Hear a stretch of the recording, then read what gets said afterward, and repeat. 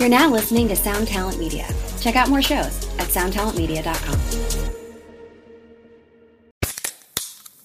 Hey, what's up, everyone? I'm Matt Migaki, the vocalist of Cryptopsy and the host of the Vox and Hops Metal Podcast, where I sit down with fellow metal musicians. We talk all about their lives and music while sharing killer craft beers. If you've ever wanted to sneak backstage and share a beer with one of your favorite musicians, well, Vox and Hops is the podcast for you. This week on the podcast, I had an amazing conversation with Morgan Lander and S.J. Jones about Kitty Pig. There is this episode and over 450 other ones to help you enjoy life, metal, and craft beer. So what are you waiting for? It's time to become a Vox and Hops head. Cheers! Today's episode is brought to you by The Sound Parcel. What's the Sound Parcel? Well, the Sound Parcel is a new gear rental service. And what they do is they have a bunch of interesting and really cool gear. For instance, I recently got to try out the Montreal Assembly Count to 5 through them, which I had not experienced before. That thing's a trip, by the way. And they made the process really easy. The website looked great, was easy to navigate. You just pick the items you want to rent. You pick how long you want to rent them for. And they send them to your door, complete with a prepaid shipping label and a whatever package you need to ship it back to them. And at the end of your rental period, you get a little notification email. You just throw it in the provided packaging, put the label on it, put it in your mailbox, and boom, done. You just got to experience a whole new crazy thing that you may not get to experience anywhere else. So check them out at thesoundparcel.co and enjoy.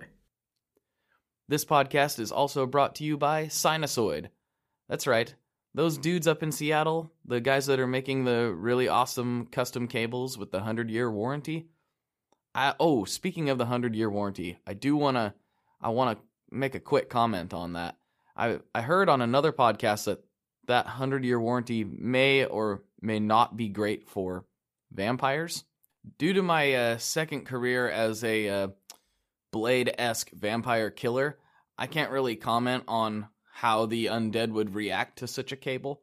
But what I can tell you is that this is the perfect cable. I'm holding it in my hand right now. I'm telling you, this white sinusoid coily slate cable is the perfect cable for your average dinosaur enthusiast. If you're a fan of Triceratops, Stegosaurus, Tyrannosaurus Rex, Velociraptors, maybe even the occasional, maybe even throw in an occasional Ice Age creature. This is the cable for you if you are a fan of any of that stuff. So go check them out, sinusoid.com, and you'll be glad you did.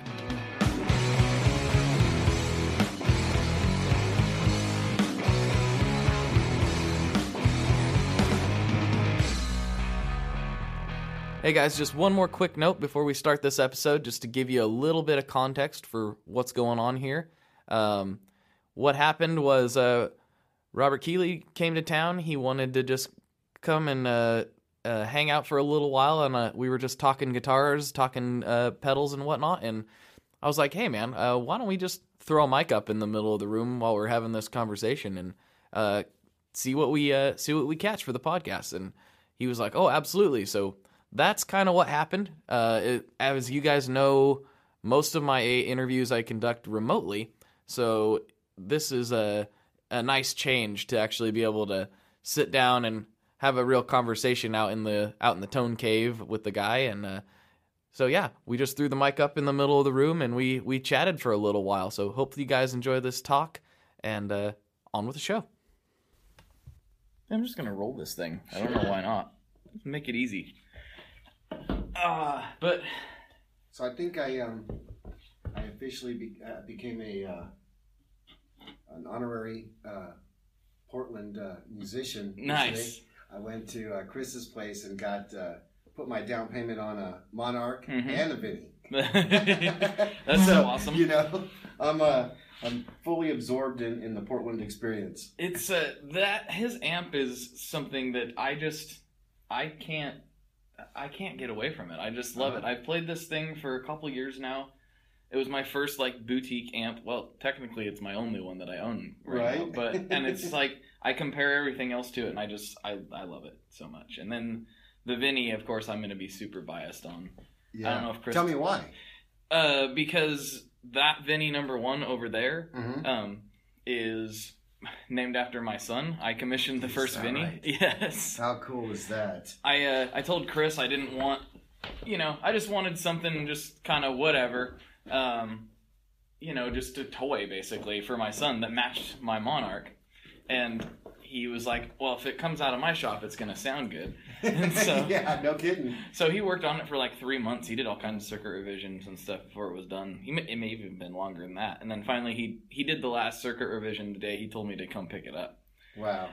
That's pretty cool. Yeah. I was quite impressed when he plugged it in and plugged the Vinny into the Monarch, and I got to play that. I was like, wow. And I think he alluded to doing some possible combination of the two in the future. Oh, wow. He thought that was kind of fun, and I fully endorse that. Yes. But I didn't want to wait, so I got on the waiting list now. You know what I mean? I said, well, give them to me separate, because that American-British switch on there sounds fantastic, and after you take a look at his wiring in the shop, oh yeah, you're just, it's all there. So yeah, it's he told me like on the phone a couple weeks ago, I was like, he's like, sometimes I'm worried that people are gonna think you're a shill for Benson. I'm like, I just legitimately like him that well. It's just I'm glad that you're gonna get one. I think you're gonna like it a lot. There's only one shill, and that's Roger Williams. He works for everybody. You know what I'm talking about? Yes, I do. Roger Williams is the shill for all companies. Yes. He works for all of us. He's on everyone's payroll, and that's why he wins all the prizes all the time. Well, of course. Of course, that's why he always we wins. already know that. Yeah. I mean, his board is almost all you except the Pelotar, it looks like. Right. Well, now other companies are starting to let him win. You right. know. I think he won maybe a TC something, and I think he won that. What's that? All Stomp? There's some kind of pedal that you can configure to be any modulation or delay. One of anything. You know what I mean? Oh, it's wow. a silver thing. I haven't Very seen cool. that. I want to say it's like a Zoom product. Maybe he'll correct us later on. Okay. I think it was pretty cool, though. He's in my Facebook group. I'm sure he'll tell us what he has. Yeah. So, man, you got a great wall of guitars here. Well, thank you. Tell me about that Weiland one, the one with the Weiland strap. Oh, that one. That is a. Let me take a look. So, that one is a Roni Paramore. Yep. It's 7-string tuned up for just drop A right now. It was kind of my first adventure into the baritone / extended range, kind of thing, and it's got these awesome pickups in it. By there again, there's a lot of Portland representation in I here. love it. This is the Portland show. Man. Yeah. This is great. Those pickups are made by a guy called Ken. Oh my gosh, he's gonna shoot me. I forgot his last name.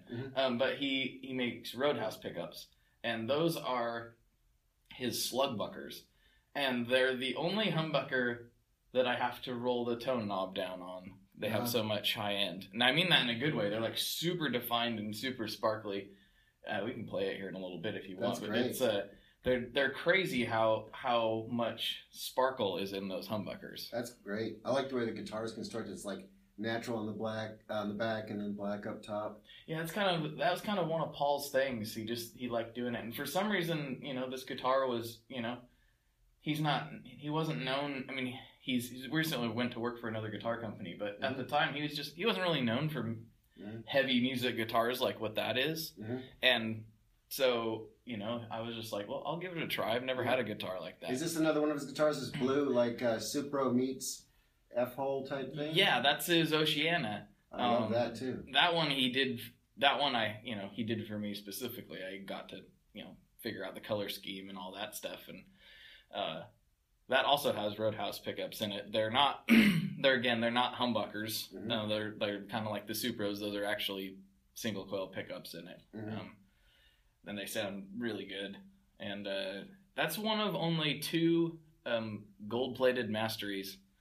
Oh, really? Yeah, I see that now. Yeah, the Paul had that done when he was working down in the Cower shop, and so it's like me and a guy named Jimmy Jr. are the only ones that have gold-plated masteries at this Oh point. man, that's awesome. And it's sitting on that. It looks like Lake Placid blue. That you nailed it, Lake Placid blue. I love it. Yeah, I've got inspired by a Gretsch I seen on Instagram that was Lake Placid blue with gold, and I called Paul. I was like, I know what color we need to do now. I had a Camaro once that I painted that color because I'm so in love with it myself. Oh, nice. So man, We're gonna have to go in the garage. Speaking of Camaro, I'll have to show you that. Cool. Cool. So we're in Oklahoma. We've got several effects pedal companies, right? You know, some of them, you know, had some sort of crossing or starting with Key Electronics. They went on and did all kinds of great things on their own. Tell me about the history of Portland and guitar effects. I mean, who might have been around in the late 1990s, for example? Boy, you know, I'm not start really. A little bit later than that. I think it started a little bit later than that. That people can correct me if I'm wrong. Mm-hmm. I don't know. I got into it about the same time that some of the companies started. I think, which is probably mid to late 2000s. Mm-hmm. So like Mr. Black's been around I think since 2011. Subdecay, they're not technically Portland, but I think they started right around the same time. We consider them a Portland brand. Sure. They're in the neck of the woods. Maleco's been around for a really long time. Yeah. I don't know with Maleco which started first, the synth stuff or the guitar pedal stuff. Right. I'm probably not as well versed in the history of the companies as I should be because Jack finally has talked himself into coming on the show, so I'll get to pick his brain a little bit at some point. He's a good historian. Yeah, he'll know. He'll be able to tell me a little bit more, but like it seems like the Portland scene kind of all came about like in the mid to late 2000s versus the 90s. So Catlin Bread's been around for a good long while, and then is Debbie Ever part of that thing? And Debbie Ever's a strange one because I don't think anybody, as far as I know, I could be way wrong. I don't think anybody knows her.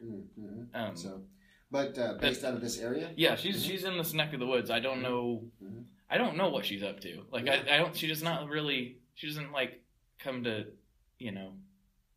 I don't know, like events functions or something. Yeah, like I don't. Yeah, so I don't really know what's going on with her. But so I saw a couple other ones that were back there from the Portland area. What were some of the other ones? So we got, speaking of, let's make a big Benson commercial. Chris Benson is teamed up with Steve over at Synthrotech, who does like modular synths, and they have some pedals under the Harbin Audio name. So that's one. Spaceman is Spaceman. Harbin was Chris's. Spaceman. Who's that run by? His name's Zach. There again, I've only talked to him via email. I don't really know. Yeah. I don't know the history of that company either. I've tried to hit him up 2 or 3 times to get him on the show. But we're gonna get him on. We should get him on here one of these days, huh? Yeah, no kidding. So what else? Let's see. I might have to make my way over to the cabinet. Tell us about Pelotar. Well, yeah, there's this whole podcast becomes another Pelican Noiseworks commercial on a regular because Leon's one of my best buds, and so I don't know if you know the story behind that thing at all. No, so the first time I saw the pedal, I was standing with Bill Finnegan of Klon, right? And we all know how distinctive the case is for the Pelotar, right? And at that point in time, what's your buddy's name? Leon. Leon? Mm-hmm. Okay, Leon wasn't there, right? This is the Summer Nashville now? Correct. And Bill Finnegan was looking at that thing, and at the time he didn't know what it was. Right. That it was too fuzzy, right? In series or something like that. You know, maybe he can correct me, but Bill Finnegan's eyes were wide open trying to figure out, like, I can't even believe this. And then I heard people from all directions kind of going, it's not what you think. It's definitely 1,000,000% not a Klon. Mm-hmm. And it's a great fuzz. Then my guy started trying it, and Atlee and another guy tried it, and they were just like, man, that thing sounds awesome. Mm-hmm. And then Roger Williams has been pushing it around. Is awesome. And so now I'm needing to get one myself now. Yeah, we can make that happen for sure. Leon, he's on vacation right now, but I'll talk to him when he gets back, and that's cool. We'll make it happen. That company I know a lot about. Okay. Like I said, Leon's one of my best friends, and I'm sorry, Bill, the Pelotar graphics were my idea. Yeah. It's kind of like Leon he's very, like he works with electronics in his day job, and he's very smart with that stuff. And when he gets into something, like, he figures it out. Mm-hmm. He's one of those guys. And he wanted to do a pedal, but he didn't want to do just like just another, whatever pedal. He wanted to do something interesting. And so I just called him up. I said, well, I don't know what you're going to do, but you should probably do a fuzz of some sort. And I tried to talk him into doing something easy, but he doesn't bite for that. Right. I said, but, it'd be funny, because at the time there was just like, there's a clone, there's a clone, there's a clone. Mm-hmm. And I was like, let's make it look like a clone. And when people plug it in, it's a gnarly fuzz. And he was like, yes, that's hilarious. We're going to do it. Yeah. So then this is one I know a lot about, so I can actually talk about it. It's two fuzzes, like you said, and they're actually in parallel. The one side is kind of like a Big Muff, and the other is more like this vintage flavored. I'm not really sure what that is, but it sounds really good. But they're two very different, wildly different fuzzes. Yeah.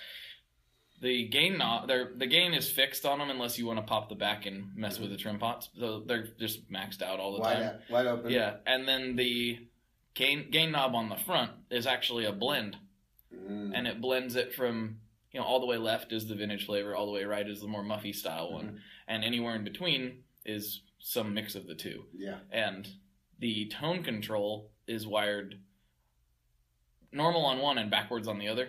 Oh, wow. So when you boost the highs in one, you're boosting the lows in the other, and vice versa. Isn't that cool, man? Yeah, so there's a lot of different... He just wanted to... His thought was, if I'm going to put a fuzz, and I'm limited to this 3-knob layout, I want to make it as versatile as I can with those 3 knobs, and it became one of my favorite fuzz pedals. Yeah. So it's that, yeah. That was a fun thing. I'm looking forward to it, because I only got to hear it through the din of a million other pedals at the NAMM show, you know?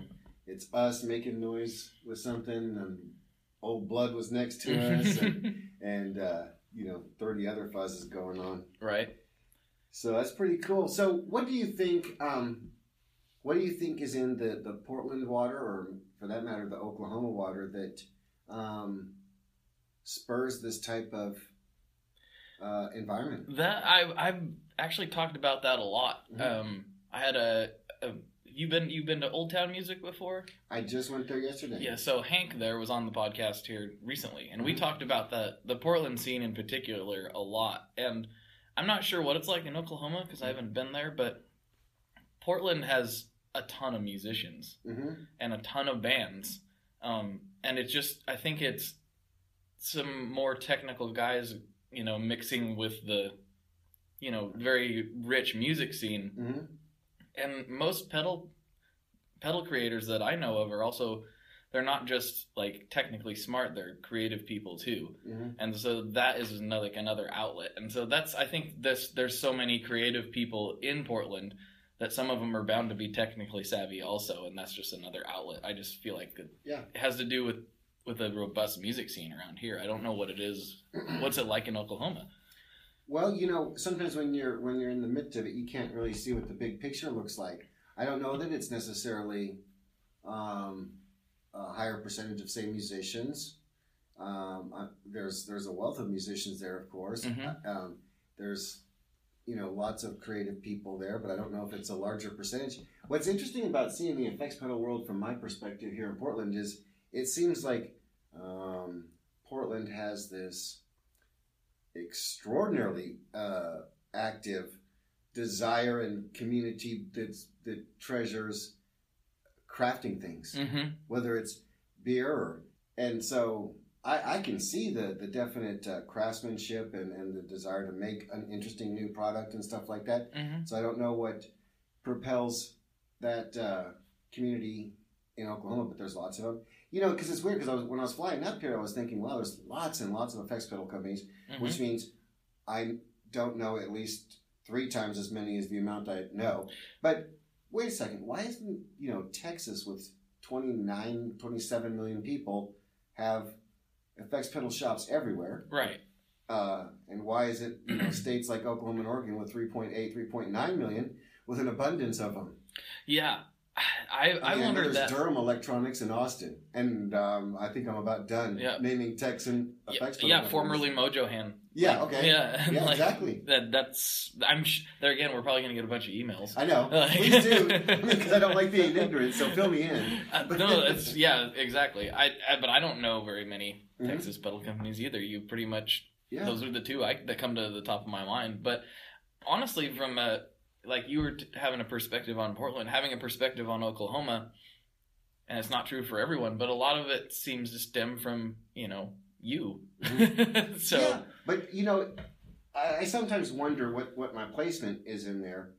Was there an effects pedal company before me? I don't know if it was an effects pedal company, but there was a brilliant operation, and I think it's pronounced Paya, P-A. That sounds familiar. And that brilliant guy did all kinds of kits, drum machines, little synth things, effects modules, rack stuff, and that was stuff like around the Craig Anderton type era, where there's like a book and maybe a company doing sound kits, not many. I'm not a historian again, and believe it or not, they're like less than a half a mile. Like one of their offices is less than a half a mile. I never see anyone there. I just see the sign up on the door. Right. And, maybe something in the parking lot. I know they have an office now down in Texas. But then R.G. Keen, I don't know how well versed you are in some of the early stuff that was on the internet in the 90s and early 2000s. But R.G. Keen published a bunch of articles on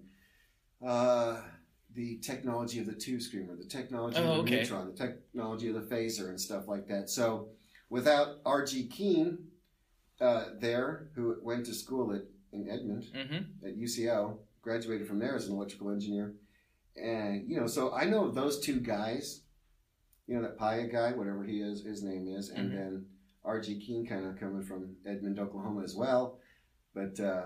No, there wasn't too many, Right. So I don't know. What made it like we talked about kind of the history of your company on the first time you came on. I'm wondering what made you want to even put out a compressor in the first place, because that wasn't really a thing. Right. It wasn't thought of that a musician could just.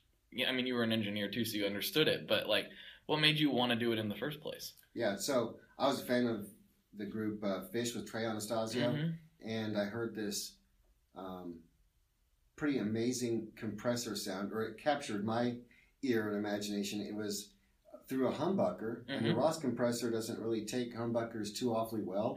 It gets overly compressed, and but that was part of the sound. This overly compressed, two tube screamers, they're compressed. Right. And what you end up with is like infinite sustain. Any note he plays, he can just let ring forever. And I thought, well, I got to try that. I really got to do that. And so I got the schematic online, made a couple changes that I had seen, and built one. And when I heard it, I was through a Telecaster. I was like, oh, man, this is amazing sounding. This really is something worth listening to. And I couldn't believe how fun it was. And so I was like, I'll use the extra parts I have here to build one to pay for this one, and I'll sell it on eBay. And literally overnight, it was like a 2-month back order. I had no intention of going in business to build pedals. A couple of years prior to that, in the mid-'90s, I was wanting to build Fender Deluxes, 5E3 circuits and Bassman circuits. And I'm kind of glad it didn't work out, because the whole Tweed amp thing in the 90s was full-blown. Yeah. And that would have just been another...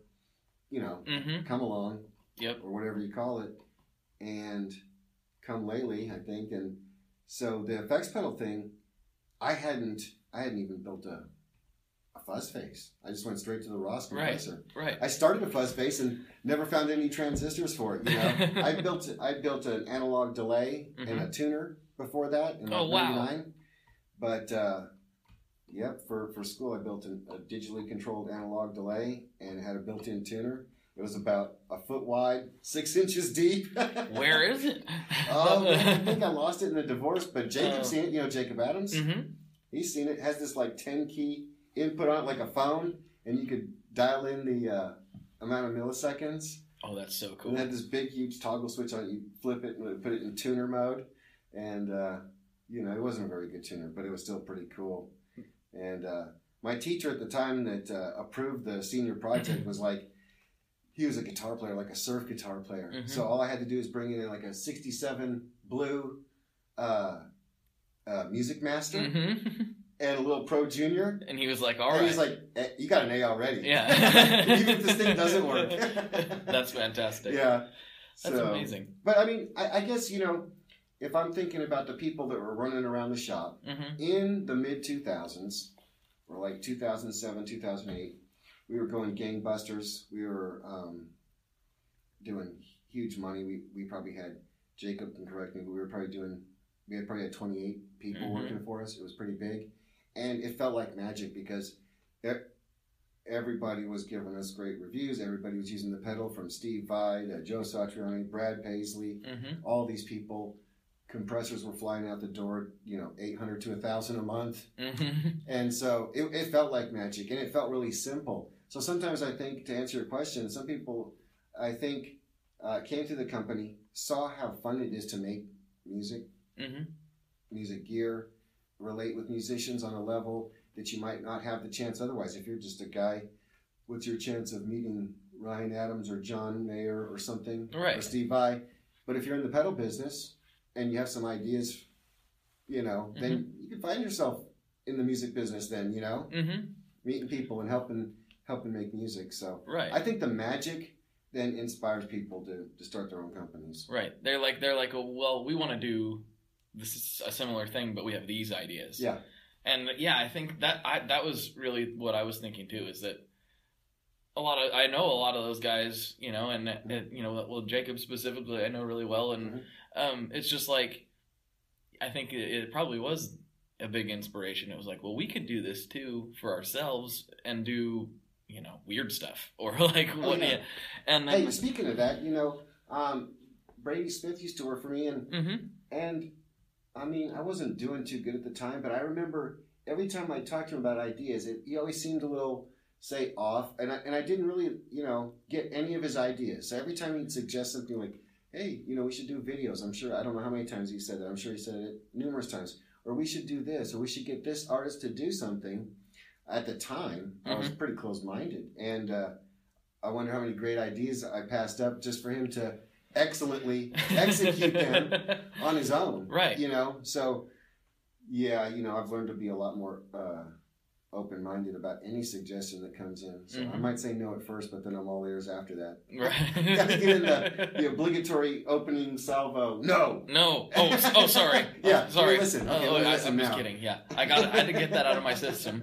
Now that I've got the no out, Yeah. okay, I'm ready. Yeah, and that's something we talked about on the last podcast too, is like you can see that. Like otherwise, you know, if you hadn't become more open-minded about things, you'd probably still be making 2 and 4 knobbers. Oh yeah, and exactly. Like, you know, Yeah. and now I'm got this loomer sitting behind me, and I'm like, Hey man, that's super another jazzed. example of me almost going no, Mm-hmm. and the guys at the shop will be laughing. Mm-hmm. They're like, almost no. It was full-fledged no. What are you talking about? Yeah. So here's the shoegaze thing, and Michael from Schecter Guitars. Mm-hmm. Well, first it goes back a little bit more. Daniel Tyak of Salvage Custom pedal boards. He was like, hey, we need to have something called a fuzz verb. And then so as kind of a joke, we made, 10, 20 fuzz verbs. Mm-hmm. And then we called it the Sojourner, and it was, fuzz and reverb and stuff like that.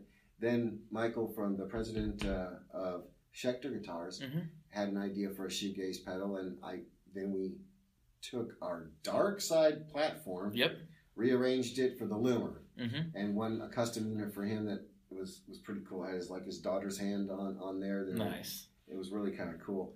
And so we sold the first batch to Chicago Music Exchange, and I was like, man, I just don't know if I feel this. I don't know if my customers, our typical Keeley customers, are going to get into this thing. And I said, let's not put them up for sale, really. Let's just let Chicago do them. Let's not send them to Europe. Let's not do anything like that. They come back week after week. Eventually, make a long story short, it ended up being, I think, the most popular pedal for Chicago Music Exchange over Black Friday. And I was like, wow. And then dealers in Europe were finally allowed to order them. I'm like, it's an unexpected thing where I said no first because I just didn't get the sounds or the excitement, but now it's really taken off. Yeah, well, it's some of the thing too is I can't remember who I was talking with about it, specifically about the Loomer, and they were like, Man, can you even fathom that the guys in My Bloody Valentine thought that they would have inspired an effects pedal? Probably not. Right. Like, in all reality.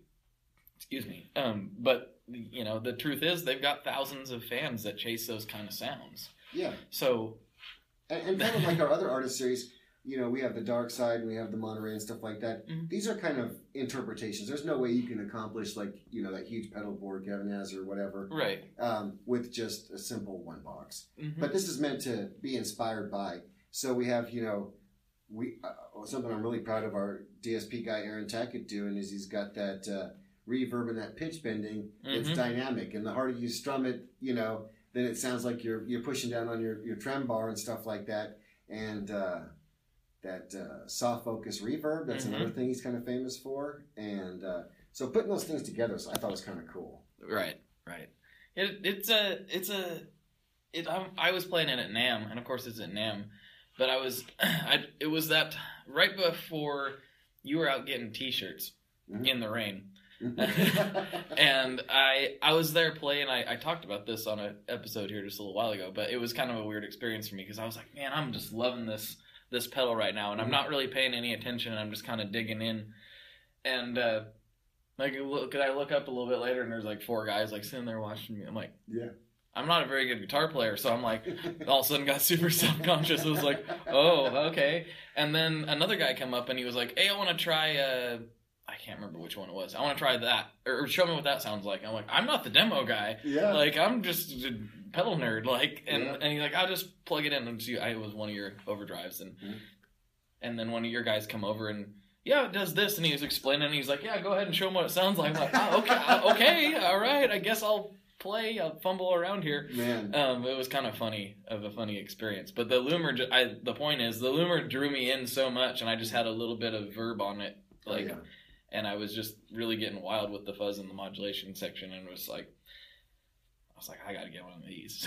So we got it here for you. Yeah, the fun thing is, of course, it does the effects order switching. So if you want to just do something really unconventional and put the reverb before the fuzz, which does lead to some really cool sounds. Oh yes. You know, so you can do that, and then I brought the Bubbletron, which is another exciting piece for us because I'm a big Zappa fan. So having a dynamic phaser, one that your pick attack triggers it, and a dynamic flange where, you know, the envelope of your playing starts up the flange cycle, and of course the sample and hold, like that Oberheim or that Maestro, you know, sample and hold thing, and so that Bubbletron is pretty unique, and the stuff in the Loomer, the reverbs in the Loomer, you know, weren't out before, and so.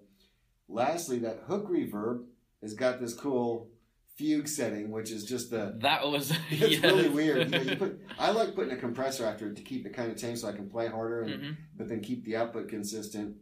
But that was a great creative burst from our shop. You know, Aaron Tackett and Creighton getting all the design stuff and boards laid out. So yeah, at the end of last year, man, we just had a blast putting those things out. I think they've been well received too. I think I've heard those 3 were the ones that were some of the ones I was most excited to try. So I was really excited that you brought those over. It's fantastic because it took us a long time to get a spring reverb out, one that jangled the right way, one that had the, you know, clangings and the reflections. And the hard thing for us to understand was how many reflections it takes to make a good spring reverb. So you get all the springs. It's not just 6 or something. You know, maybe when you get to 28 reflections or something that, then it starts to take on the characteristics and the sproing, if you will, of a spring reverb. Then we started modeling the different tube sections of a Fender Blackface. Threw that in there, and then my buddy Eddie Heitzelman, who's got a CD and a CD release party this weekend. Nice.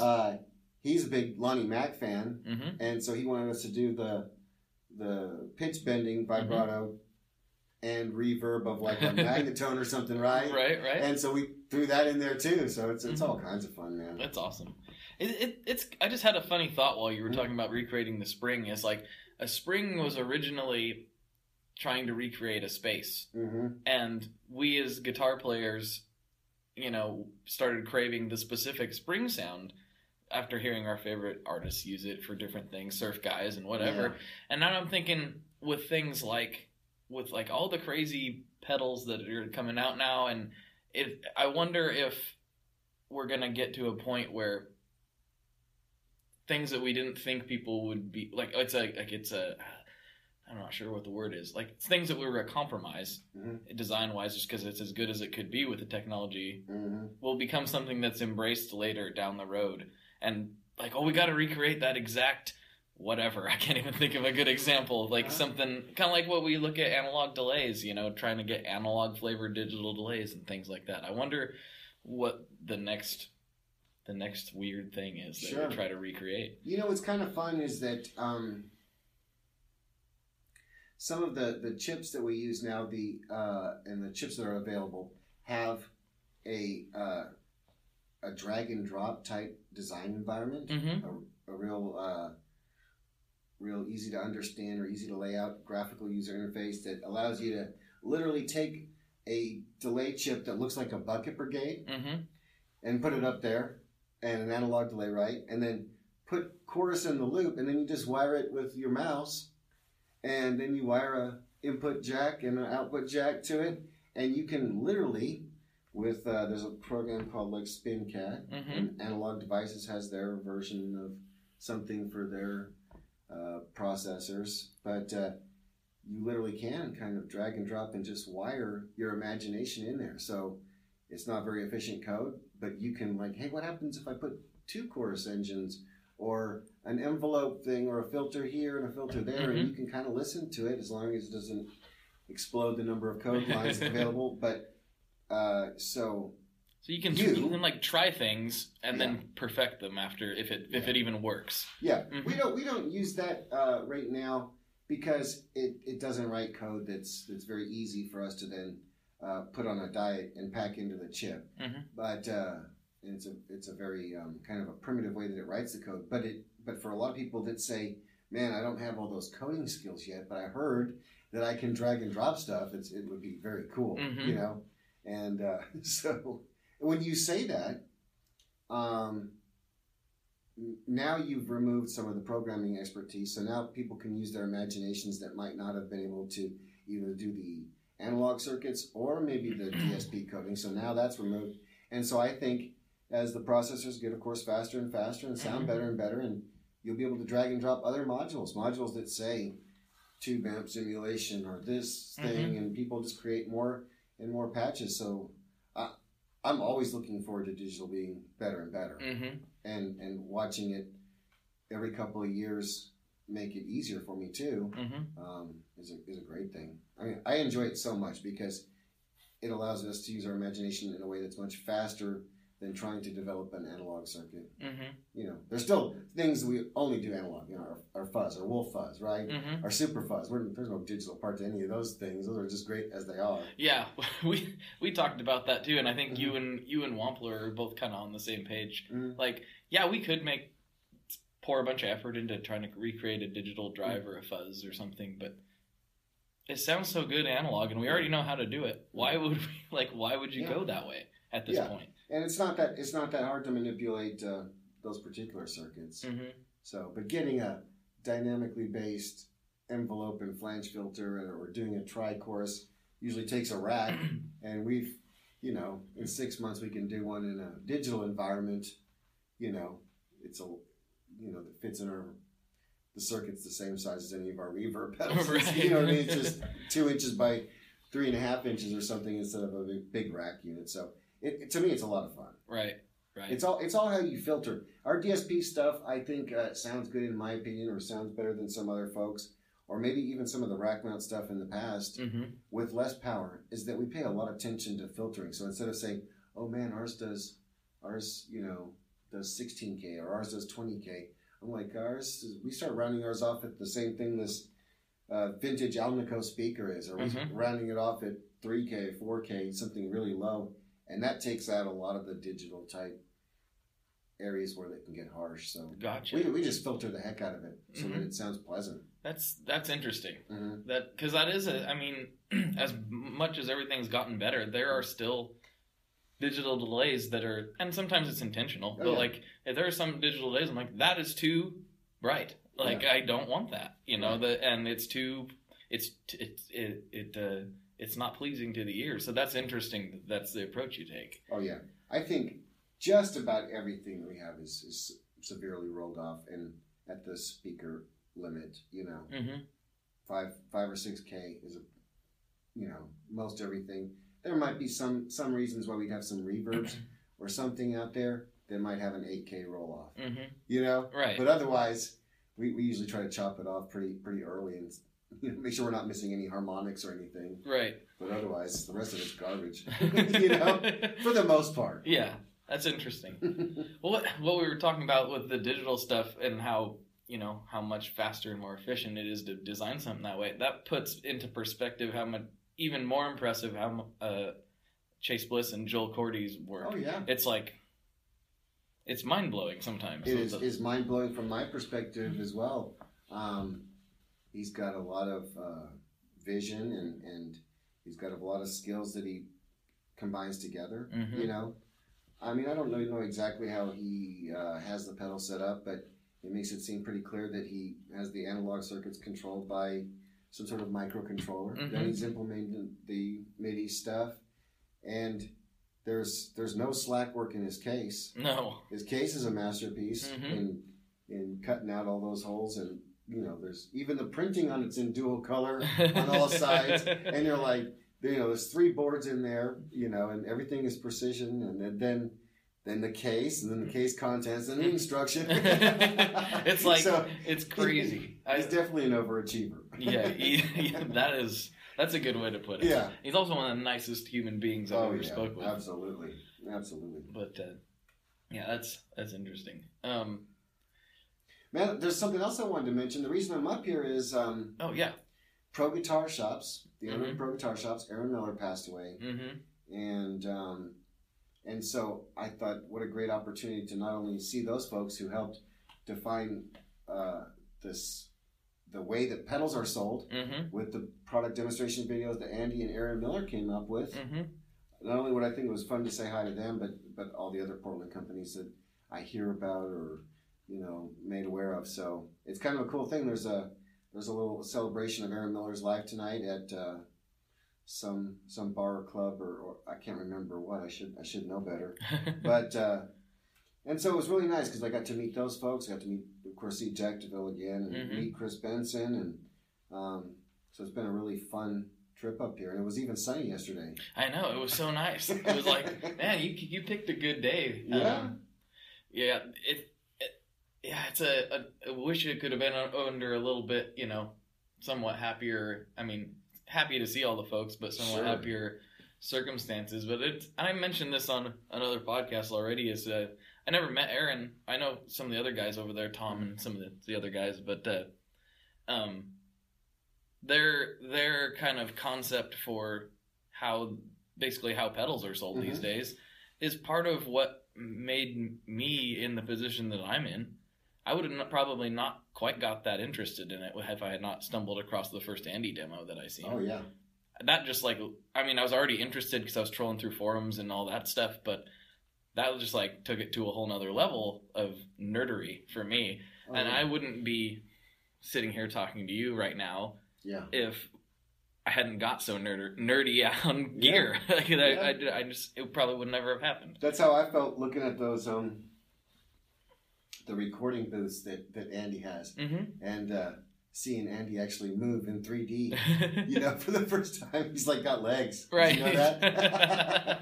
Right. And so I had dinner with him and Tom Keithley yesterday. It was just awesome, and to get to know him and stuff and see him outside, him, kicking butt on those pedals. And of course, I asked probably the same thing so many other people wonder is, if he gets about a pedal a day, right? How does he keep the energy level up and the enthusiasm up and the excitement? I know. But he told me he dives into each pedal and gets inspired by each one, and I think it's really nice having a guy that can do that over and over again and over again. maybe 2,000 videos, right? Oh, yeah. So very, very cool. Yeah, to be able to maintain that level of enthusiasm for something like that. And I understand the burnout, and I don't even do that. Like, I'll obviously record a podcast, and so therefore I listen to a lot of podcasts. I try to catch most of the gear ones, because that's what I really like. But there are some times, like yesterday in particular, it was like, I'm gonna drive home, and I'm gonna listen to a podcast, and it was like, I don't want to listen to a guitar one right now. Yeah. I'm gonna listen to something else. So like I needed to, as much as I love guitar, obviously. Yeah. I was like, I need to unplug from the guitar for just a little bit, you know, because when that's all you do, anything, even things that you really enjoy, can drain on you a little bit. Oh, sure. That's where the cooking comes in for me, right? Because it's like, when I come home from work, I'm like, okay, I'll do this to unwind. It's fun. You know, it's a totally different field. And then, actually, in the same breath, it's very similar, because it's like I get to improvise. I get to, you know, recipes are like engineering or schematic. So, you know, you get to build from and then improvise on them. So it's kind of like a jam session in the kitchen. Oh, yeah. I'm not nearly at the level in the kitchen that you are, but I do the one thing that I feel like I'm really good at food-wise is I can make a good brisket. That's cool. And we joked about it before. It was like, if you ever come down, I'm going to cook you a brisket. But then everything just happened so fast. I told my wife, I was like, I need to get a brisket. Rob's coming over. And then it was like, it's too late. I would have had to start it right now at midnight last night in order to get it done. The secret with that is a heavy dose of patience and time. Oh, yeah. Getting it just right. Yeah. That's pretty cool. So, yep, the folks at look at another, company is just as influential as any pedal company. PGS, now that I think about it. That's true. I mean, that's a killer way to look at it. You know, that there's not a video team out in LA doing it or New York doing it or anything like that. It's a Portland experience. It's a manifestation of all those people and these guitar players. So it's quite an environment up here. Pretty cool. There definitely, I think, there's a vibe to it. I don't know what it is. Like you said, I don't know if it's in the water or what the deal is, but I feel like there is something to just the atmosphere and just the kind of people that live here. It just I could never leave.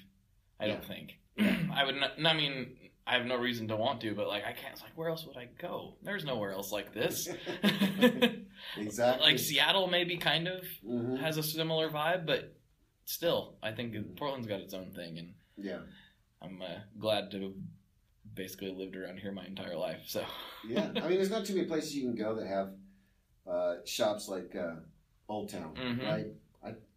It's not that it's necessarily super, super huge, but it's got everything that I was interested in.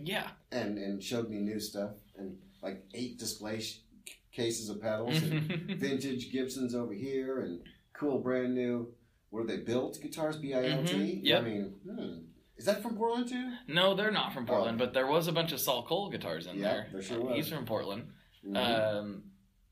I'm just thinking, there's more than just pedal companies. We got Saul Cole making amazing guitars. Benson's doing amps. Just across the river in Vancouver, Veritas Guitars is over there making crazy stuff.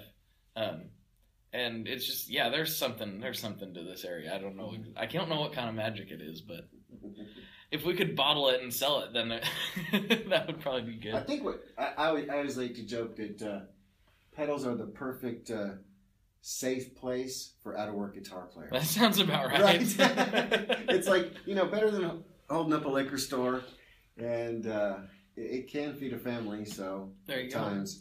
So I think it's you get the right population of out-of-work musicians, and you got a lot of pedal companies. That could be what you would think there would be more in Nashville then. Right.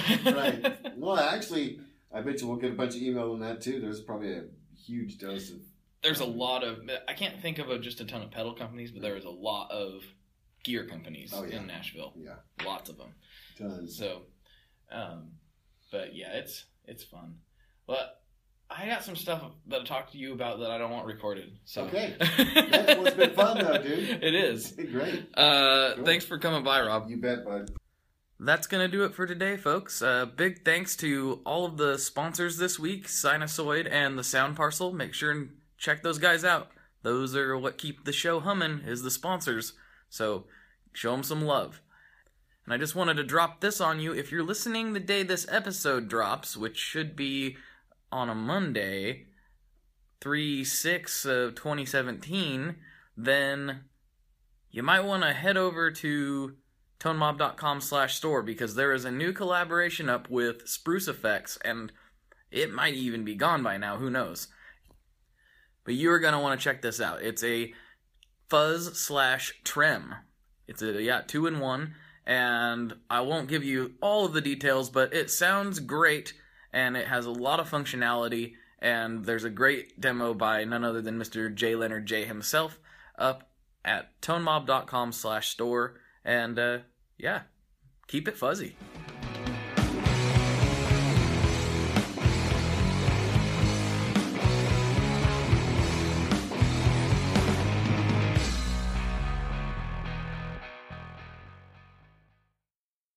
One last thing before we totally sign off here, I just want to remind you that if you do any shopping at Stringjoy, that's Stringjoy guitar strings made in Nashville, that will help me out as well. As I've said for years, I'm heavily involved in that company, and I really do think they're making the best products on the market. So if you would like to try custom strings, go to tonemob.com/stringjoy and check them out today. I seriously love what the team down there is doing. I help them out with all kinds of things, and by you supporting them, you are also supporting me as well. And hey, you need some strings, so why not get some custom strings just for your guitar and playing style? Again, the link for that is tonemob.com/stringjoy, and that will take you right to their website, and you can do all your shopping through there, and that will help everyone involved out. So thank you very much. Talk to you next time. We are brought to you by the wonderful folks at Gun Street Wiring Shop. Yes, Gun Street Wiring Shop. I've talked about them before. I used to say based out of Bend, Oregon, but guess what? Sean moved to my neck of the woods. Sean's in Portland. Sean is awesome and has helped me with a bunch of stuff lately. And if you have wiring needs for your guitar, he can help you too. If you want to get weird with it, he can get weird. If you just need to spruce things up a little bit, there's your guy. He takes all the guesswork out of doing your guitar wiring, and he makes it simple, and his customer service is top-notch, and I can't say enough good things about Gun Street as a company. I really respect Sean and what he's all about, and the product is top-notch. I've got 3 different guitars that now have Gun Street harnesses in them, and I could not be happier. So go to gunstreetwiringshop.com and check them out.